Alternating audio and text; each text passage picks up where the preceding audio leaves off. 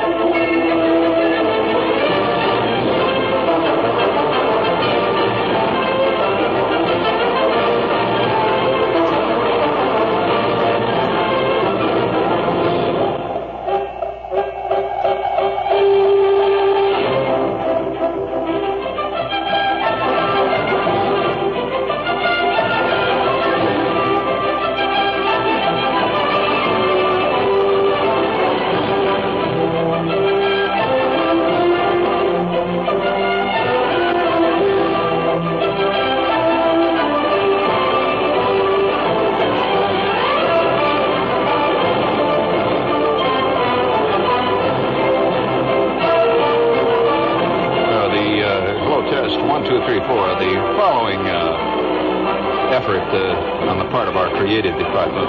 Now, certain unfortunate overtones may offend many of you. That's a warning there. And you've got that thing set up in there, please, just to hold it there for a second, because tonight, as part of the vast public service, far-seeing, hard-hitting outlook on the part of this deeply concerned member of the media, we're taking this opportunity to salute a little-known part of our society. Well, it's certainly a well-known part of our society, but little saluted. Please.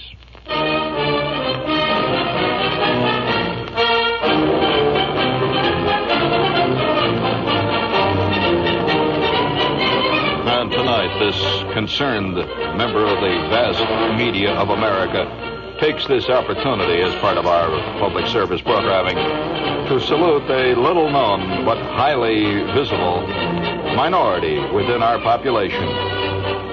A great American institution, the Sorehead. Tonight we salute a magnificent Curmudgeon. Hold it there. Reset that there. I may need that. Speaking of curmudgeons, that's a great word. It's too bad that so many of the 19th century words are no longer used. Curmudgeon. Even if you didn't know what a curmudgeon means, you'd know what it means. just been hearing the sound of the word curmudgeon. A curmudgeon. You know any other 19th century words like that you know? Hanky-panky, by the way, is a 19th century word. Hanky-panky. You know, that's a Victorian word, which has survived. You know any others?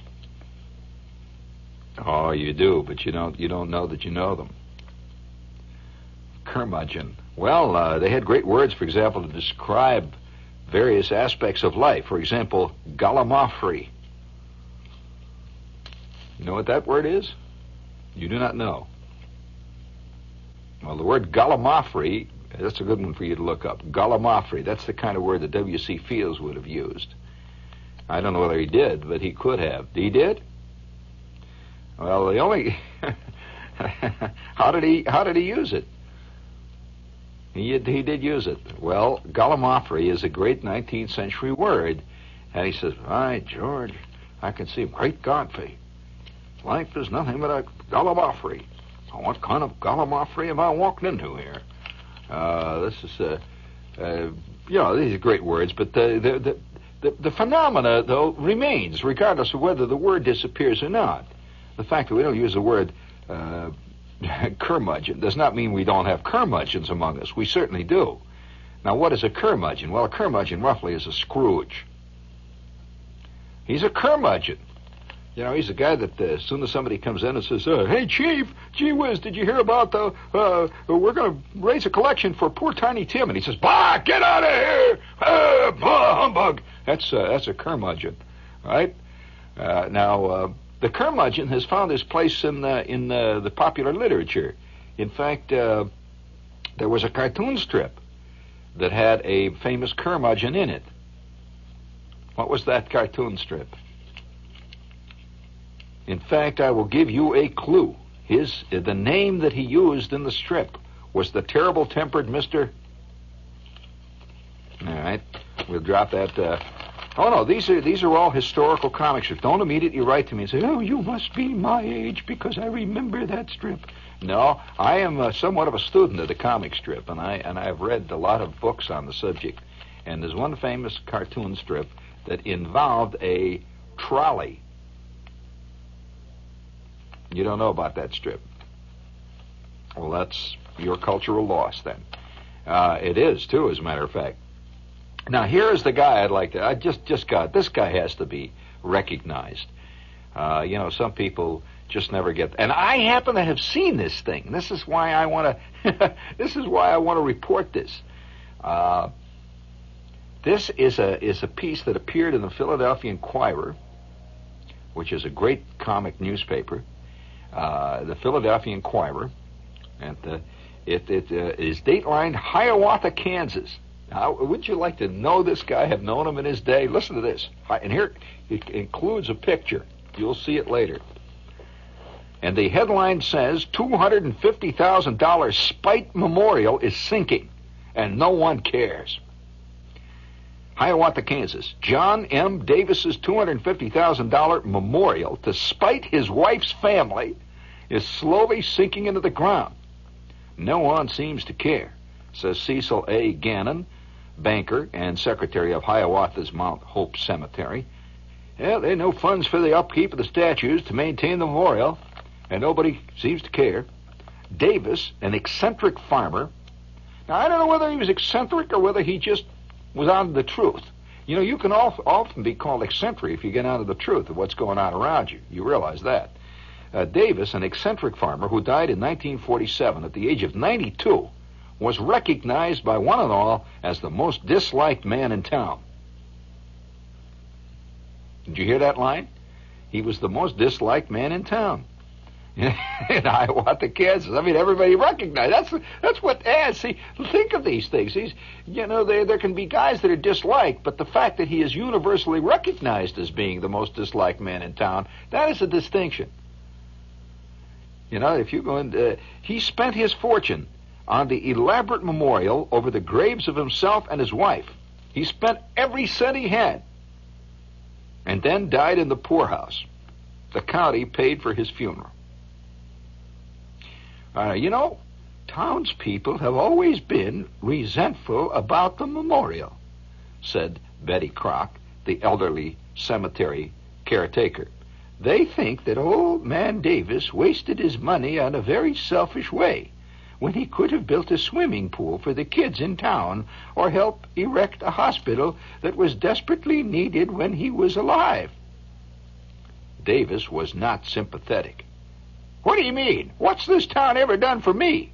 he once said. "I owe the town a damn nothing. That's what I owe this town, nothing." The wealthy farmer was an orphan. He and his wife Sarah were married 50 years. They had no children. He despised totally his wife's relatives. He didn't want them to be getting any of their hands on his money when he died. He would leave them no money. So he built a strange memorial in Hiawatha, a farm center of over 4,000 people. He built this at the cost of over $250,000, a memorial.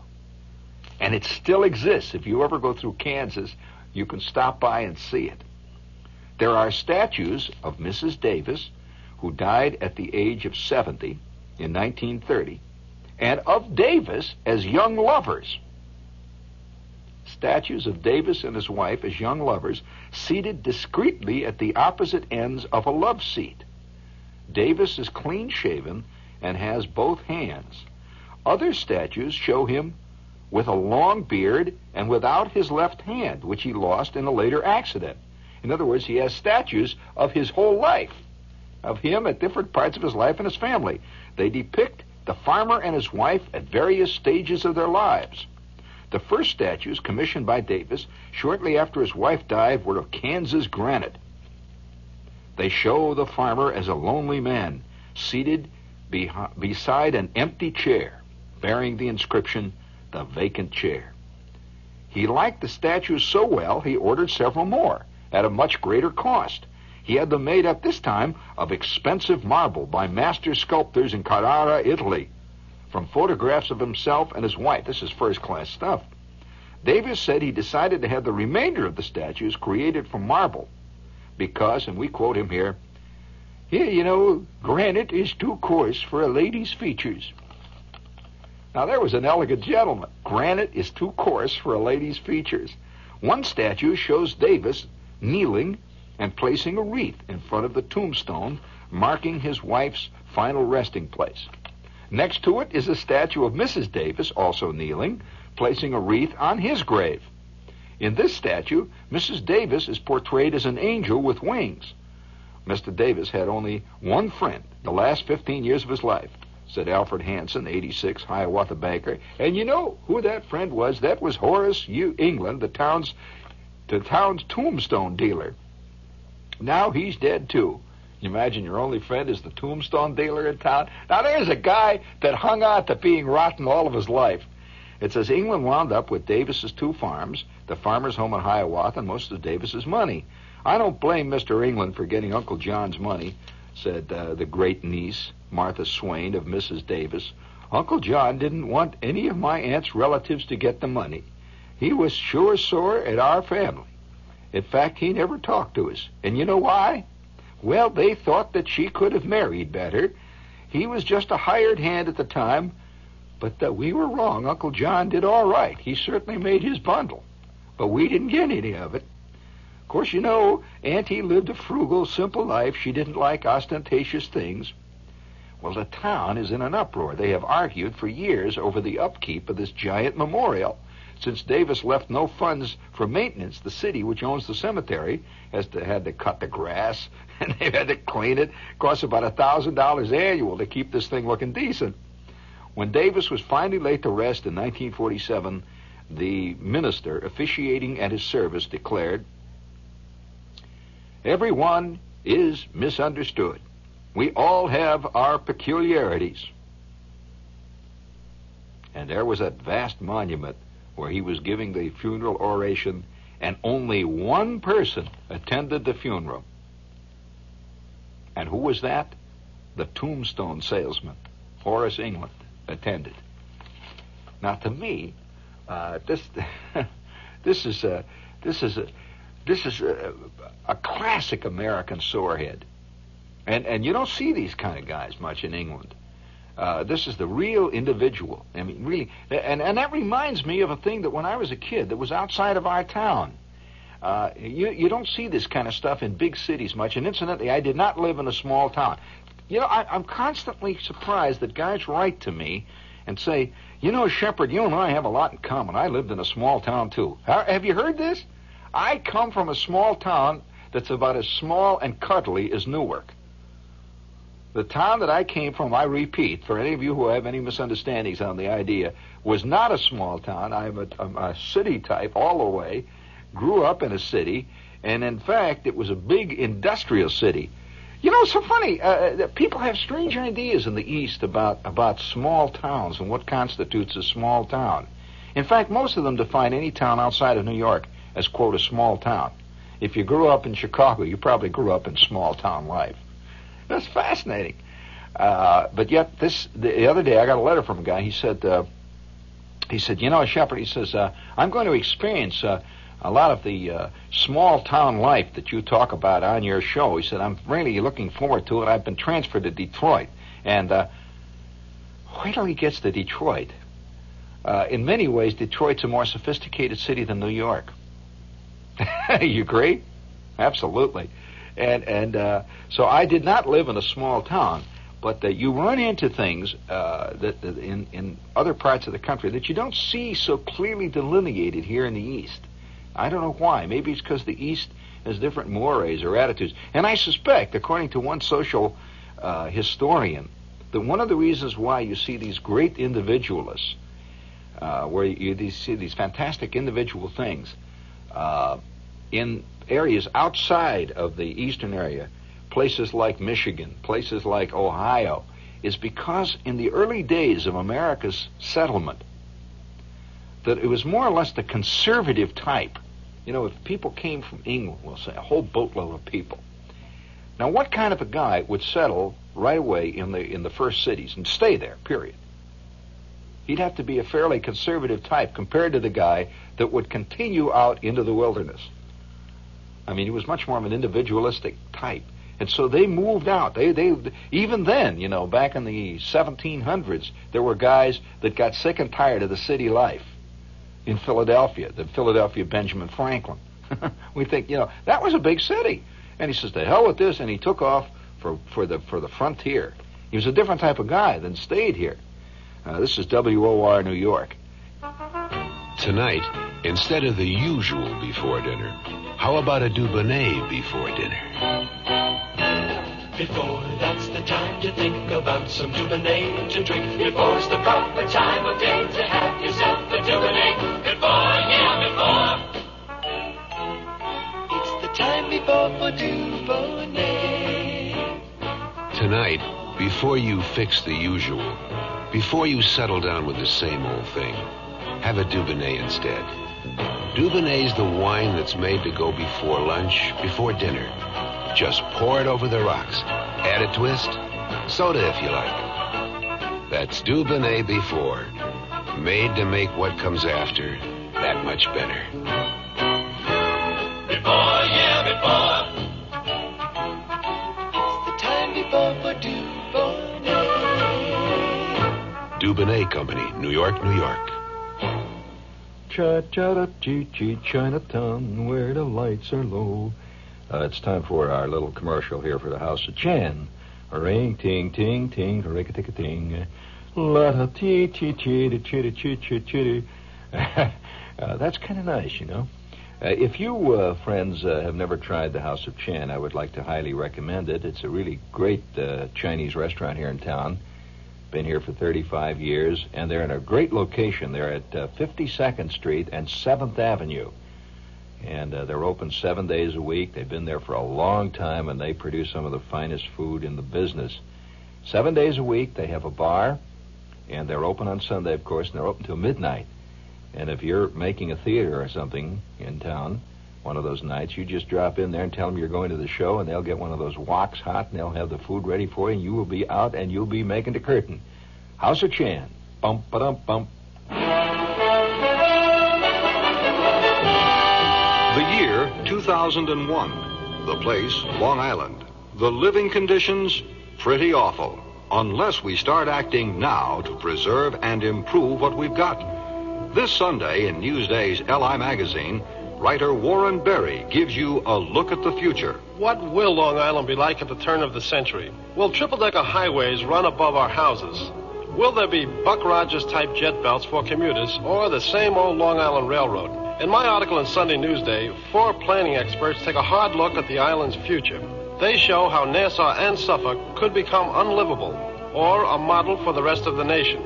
And they tell why that choice is really up to all of us now. If you live on and care about Long Island, if your children will live here, you'll want to read this special report on Long Island's future in Sunday Newsday, Long Island's own newspaper. In the current issue of TV Guide magazine, a profile of Danny Villanueva, a former pro football player turned television executive. By crusading for the rights of Southern California's Spanish-speaking population, Villanueva has picked up the station's audience ratings and a handful of news awards. His story in TV Guide. In the same issue, TV Guide goes behind the news camera to find Lawrence Pierce, the dean of television photojournalists. By including life and depth in his footage, he's expanded news film into the area of fine art. This week, TV Guide's cover story looks at how the series Kung Fu is helping change the stereotype of Orientals, and talks to some cast members who first helped to create the Chinese image. Informative reading in this week's issue of TV Guide, America's biggest-selling weekly magazine. TV Guide, on sale everywhere. Now, when they went out, they maintained that curious individuality. They're not as communal-minded as they are still to this day in the East, big city types. But I remember as a kid, now I don't know whether or not this still exists, but there was a guy who, we used to go there on Sunday. Once in a while, these things are pointed out. There were two characters like this that achieved, I believe, some kind of national recognition. There was one guy that set up, it was about 15 miles, probably, south, I would have to say south of Lake Michigan. Now, if you take a look at Lake Michigan, you see Lake Michigan hanging down. Why, is there problems in there? Okay. Right on the shore of Lake Michigan, there was a guy, believe it or not, who at one time set up a kingdom. His own kingdom. Did you ever hear of this? That's right. He set up his own kingdom. And in fact, what he did was apparently bought land. I don't know the history of this thing, except that we would go and look at it. That was one of the things we did on Sunday. When you go for a Sunday drive, where do you go? Well, where do people go here in New York when they go for a drive? They drive over to Jersey, or they drive around the country, or something like that. But once in a great while, the old man would say, let's go to this place. So we would drive there. Well, this guy had established a kingdom, and it was actually operating. That he set this thing up, and it was a big tract of land. Now, he apparently bought an old farm or something there. It was right in this town, though, and it was all landscaped. It was green, and they added more land to it, and that was a big deal. It had a big establishment, and he set up a kingdom, and he was the king. Now, if you wanted to be part of that kingdom, you had to come there and give all your worldly goods to him. And you were then a subject. You were part of this kingdom. And he then provided a house for you to live in, and would anything that had anything to do with any official laws or anything, he was the ultimate authority. He was the king. And he even told people how they could dress. He even set up the kind of architecture and everything. He created a kingdom. And he was living there. And he decreed that all men who live in this kingdom should have beards. They should not shave. So they had these giant beards. We would drive in, you see these guys and these enormous beards. And he did not believe, apparently, in any kind of modern clothes. So he decreed that all men and women who lived in this kingdom would dress in what looked like, it was curious dress. It looked like, like pictures you see of, the settlers in a town of 1830 someplace. Women had these long dresses down to their down to their ankles, and they wore little jackets and with long sleeves, and they wore their hair back in a bun, all this stuff. And the men wore what looked like homespun pants. They were like stovepipe pants. They were strange-looking pants with little black jackets, with white collars, with big black ties, and they wore flat hats. Those flat hats that you see in pilgrim pictures? These flat hats with big brim, and they had giant beards. Well, now what was really fascinating about this place was that the houses looked like nothing you've ever seen. If you've ever looked well, let's say if you've ever looked at a copy of an illustrated volume of the Oz series. You've seen The Wizard of Oz?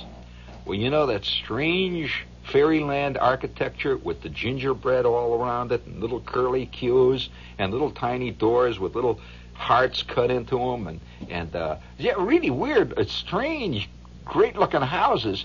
But the color they were painted was incredible. The houses were painted red and pink and blue, and all the fringe, the wooden fringe, it was all kinds of strange cut-out fringe. It had little towers all over it, little flags flying, and everything was painted in a contrasting color. Like if you had a red house, all the fringe was painted green with gilt gold all around it. And everybody lived like this, all these houses. And these people walking around with big beards. And apparently they had jobs. This was a self-sufficient kingdom. It had a little mill where it wove cloth. And these people would weave cloth for their own clothes, and they would work there. And it had a mill where they ground flour, and they would make their own bread. They had a herd of cattle, and they would make their own cheese. They had a little cheese mill and all. And it was a kingdom, literally a kingdom, and they called it a kingdom. Now, have you ever heard of that? That's the Midwest, friend. And people, it always amuses me. People come around and think the Midwest is conservative. This is where the real cuckoo birds live. I mean, this guy had a kingdom, and he was very famous, and people would come for miles around. And I remember I mustn't have been more than 7 or 8 at the time. My kid brother, we'd pile in a car, and we'd go and drive and look at this place because it was a big tourist attraction. People would drive around there, and they apparently would make money to sustain themselves by selling various products of that place. So you could go there and you could buy some of their bread they made, or you could buy one of those strange hats. But it wasn't in any sense really a tourist attraction. It was actually a kingdom. It was right on the shore there by the lake, and it was in this Michigan town. Now, how do you like that? And it was a kingdom that involved a succession, because this guy. Another thing that was very exotic about this place. I might point out one of the things. Maybe one of the reasons why people moved there. It was polygamous. And so you would see one of these guys that would be walking around with his beard. He had a big red beard, and he had this big flat hat and this strange little black suit. And behind him would be about 5 women walking behind him, and those were his wives. And behind her and them, there would be about 37 kids. And they lived in this polygamous place. Now, I don't even remember the name of this kingdom. It had a name. I don't remember the name of this kingdom. And it was a real kingdom. And they had their own policemen, incidentally, with their own kingdom. They had great-looking uniforms. It looked like right out of a movie or a mythical kingdom created by Peter Ustinov. These guys had a hat with 2 little tassels sticking out, and a muzzle loader rifle, and all that stuff with the big silver epaulets on their shoulders, and they were the police.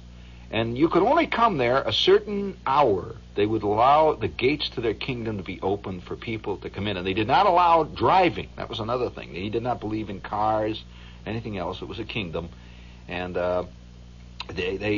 you would have to park your car in a parking lot, and you would walk up to the gate, and they would let you into this kingdom, and you'd walk around these walks, and I can still see in my mind these rolling green. It was all beautifully trimmed, rolling green hills with hedges and great big shade trees, and all these wild-looking houses with green and yellow fringe all over them.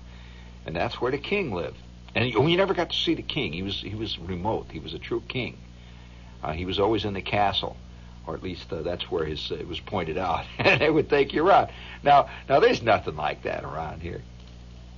Now, see, this is the kind of stuff you can do on a weekend. Now, to me, that's a classic example of a curmudgeon in action. He got sick and tired of the whole damn mess and set up his own kingdom. Now, I don't know. I mean, and I don't know where those people are today or anything about it, but as far as I know, it still exists. Now, there's another one. Now, this was really fantastic. If you think that this is something, that there was a town. Then, when we didn't want to go to that place, we could drive to Illinois, right? That was a different state, see? Illinois was very close to Indiana. In fact, it was right across the state line. Would be like driving from New York to New Jersey. It's a few miles. And we would go to Illinois. This time, we would go up the other side of the lake. Lake Michigan seems to draw the cuckoo birds. We would go up the other side of the lake, and everyone would be very careful about coming into this town. Very, very careful. You had to be very careful. I can remember driving up, and the old man had this old. See, we drive up, and we're in the back seat, and the old man says, "All right, now," he says, "now don't sit down. Be very quiet. Don't make any noise. Now, when we go through town, let's just watch, and we'll go through town very quiet." And he would be very careful about putting out his cigarette before we got into town. Now, I'll tell you why. When you drove into this town, right for starters, there was a great big sign. I mean, the sign was like 2 stories high, right on the highway, driving to town. Big sign. And it said, "Stop. Read these laws before you proceed. You are crossing the town line, and beyond this sign, you are in the name of the town." And there were the rules in a great big... No smoking allowed in this town. That was the first rule. No swearing in this town. No cosmetics are allowed in this town. You must remove all cosmetics from your person before entering this town or be fined. No loud speech in this town, especially on Sundays. And there was a whole list of rules that you had to go by to come into that town. Now, that town had a dictator. I mean, a real, authentic dictator. He was not the mayor. He was the dictator of the town. And, in fact, the town was based on a religious sect. It was another one of these religious places. And they had this... The founder of this religious sect was the dictator of the town. And people would go to... And you'd have to... Oh, another thing. The speed limit in the town was 7 miles an hour. And, man, they meant it. In fact, there were many stories of guys, who drove in there and, like, they came along at night and they drove in, they're going 20 miles an hour. That's very slow in a car. And getting picked up and fined $500 for going 20 miles an hour. So they really meant it. So cars would come in, you slow up, and you barely crawl. You're going 7 miles an hour through this town, and you would see these people, and you'd stop in the stores or whatever was there, and these people did not believe in makeup. They did not believe in swearing. They didn't believe in anything at all, any kind of pleasure of any type. In fact, there was a rule there that laughing out loud was considered blasphemous to the Lord, and whatever it was. You see, everybody's very sober, and you'd walk around town just like eerie. And at no point in any store was there anything at all frivolous. They did not allow candy to be sold in the stores. Candy's fun, so obviously it has to be a sin. So there was no candy. You couldn't go in there and buy a popsicle. And we would just go in there, and walk around just to see. And they sold stuff like, as exciting as oatmeal. They'd have oatmeal there. Yeah, they'd have a whole shelf of oatmeal. Then there'd be a whole shelf of, say, something as basic as dried peas, that kind of stuff. And the people had a curious pale quality to them. They looked absolutely pale. All the women's hair was pulled back, and they wore these high dresses up to their necks and down. And the men all wore black suits with black ties all the time. Every man, little kids, you'd see a 3-year-old kid wearing a black suit with a white shirt and a black tie, and he had this hat on. Well, the thing, though, that made this place even better than all, this doesn't sound like much, except for one important thing. You could buy in their stores, you could buy books by the dictator. Not only books, but various other things. For example, you could buy a map of the world that the dictator had decided the world was, including the town, of course, right in the center of that world. Now, one of the central beliefs that they believed in, one of their central basic tenets was this. They believed absolutely, it was blasphemous for you to consider it any other way. They believed completely that the earth was flat. They believed the earth was flat. And this was a town based on flat earthers. Have you ever heard of the flat earthers? You haven't? Well, there are people who still today hold to this, And they believed that the earth was flat. They believed that any other doctrine to the contrary was either totally erroneous or was basically subversive and was blasphemous. That the work of the devil had gone out and said that the earth was round. This was obviously not true, because it just completely can be proven that it was flat. As far as they were concerned, it was flat. So they had all these books about why the earth is flat. It was kind of great to buy a book about that, including a map of the actual earth that showed the edges of it, where you could go, where the edges fell off. Well, now, this sounds like a joke, but they really did believe it. Now, other things, for example, you could buy there, and I remember going in there one time and getting a book. When I was a kid, we used to buy these little books for kids. See, they had books for kids. And this particular book, oh, by the way, that was another thing, very interesting, that the kids in the schools there were not taught anything except this particular religion and this particular belief. They were taught by law that the earth was flat. By law. Then they were also taught, among other things, what stars are.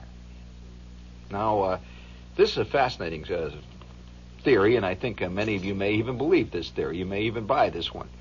The theory was, according to the dictator and the founder, he believed, when it was pointed out to him by scientists that if the earth is round, if it's flat, how do you account for the stars? And how do you account for the sun moving and all this and that, What do you think about that? He says, well, it's just pretty obvious what it is, what the stars are. Are you curious what the stars are? Well, according to his theory, the sky is roughly 30 miles above the earth. That's where the sky is. Now, what is the sky? Well, the sky is a black covering that is made of some kind of material. It's that God made this material. It's a covering. It's like a canopy over this flat earth. And the stars are holes in it, where the light, which is beyond the heavenly light, he says that the heaven itself is a place, and he quotes the Bible to prove this, of infinite light and infinite majesty and fantastic, brilliant scenes and so on. And the stars that we see are actually indications of heaven, that is holes in this canopy, and we're actually seeing the light of heaven through these holes. Well, that's interesting. The stars, in other words, are about 30 miles above the earth. Now, what about the sun? What is that? He says the sun is very interesting. The sun moves from left to right across this thing. It moves back and forth, and the sun, and he quotes again the Bible, some obscure passage in the Bible, that the sun is actually was created by the earth, by God, to heat the earth and to give light to the earth. And so the sun is about 26 to 27 miles above the earth, and it moves across. Well, now, any other doctrine was completely untenable. So naturally, they had to do a lot of things in that town. For one thing, they did not allow any optical equipment of any type to be owned by any inhabitant. If any inhabitant was ever found with a telescope, For example, if you were found with a telescope in that town, you were not only drummed out of that religion, but you were not allowed in the town after that, because this religious crowd owned the town. It was their town. The guy was kicked out and he couldn't come back. So there were other things. If you were caught smuggling, for example, smuggling into the town, you know what one of the great capital offenses was? You could be arrested. And not only arrested, you could be fined, fantastic amounts of money and probably given 5 years for a capital punishment. If you were found sneaking into town with a copy of National Geographic. Can you imagine National Geographic? Now, wait a minute. Think about it. You can see why. And another thing. One of the worst blasphemies of all was to bring into town a globe. A globe, the kind you have in libraries. So they had their own globes made up. And one of the great collector's items around there in that area was to have a globe from that town that was created by a factory they had, which created all these textbooks and stuff. And you'd be surprised what their globe looked like. It was a fantastic globe. It was, it had a the stand that the globe is on. It has all the numbers and all that, and the latitude and longitude. It had all that stuff. See, it had this curious looking stand. But in the middle of it had two spindles. Went down, and here was the globe. The globe was a round, flat disc, beautifully painted, that had oceans all over it. Had oceans, and had Europe painted on it. It had Asia painted on it. And by the way, the Earth, he believed, ended just on the other side of Tibet. If you continued past Tibet, it was all over. And he said, in fact, that one of the reasons why Mount Everest at that time had never been climbed was because that was the end of the Earth, and man was not destined to get that high. And so that was painted on the edge. You could see Mount Everest painted on the edge of it there. And so people used to get these globes, and it was considered a great hip Christmas gift to give your friend a globe from that particular religious sect. And the center of the Earth was that town. The spindle went right through it.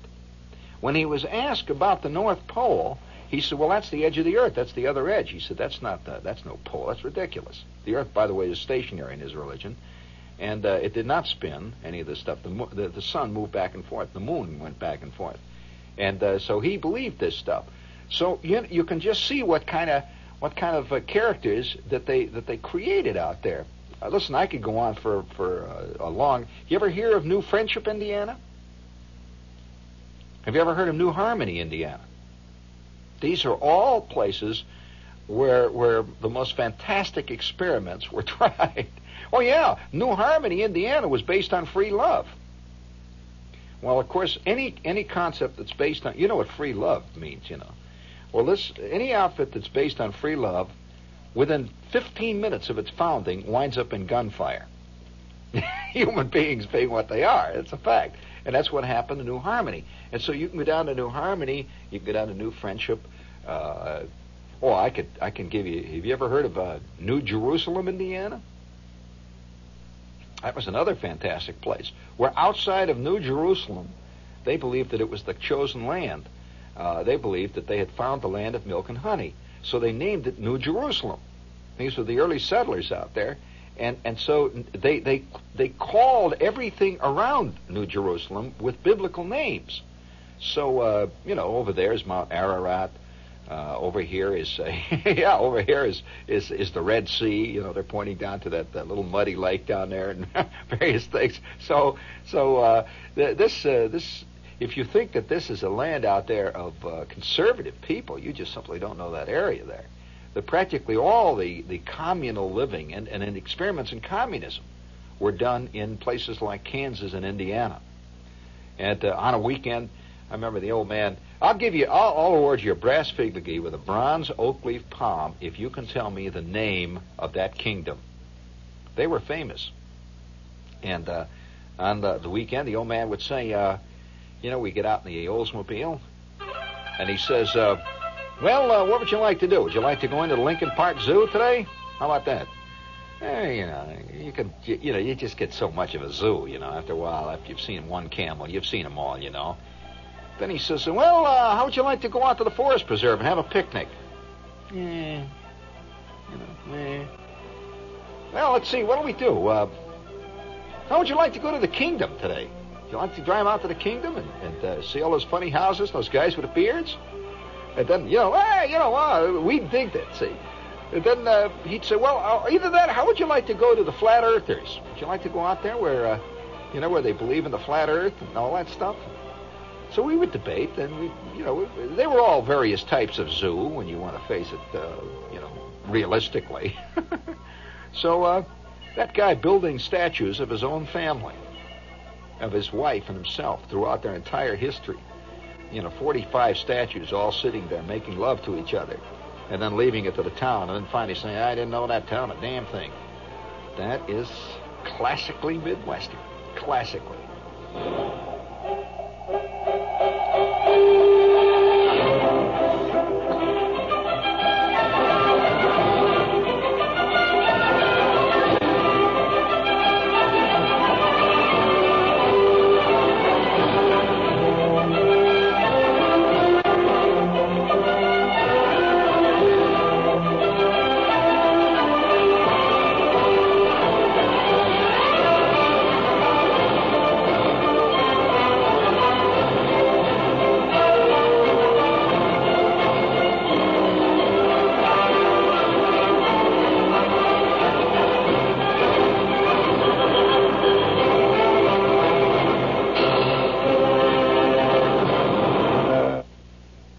WOR New York. Next, John Wingate and Nightbeat.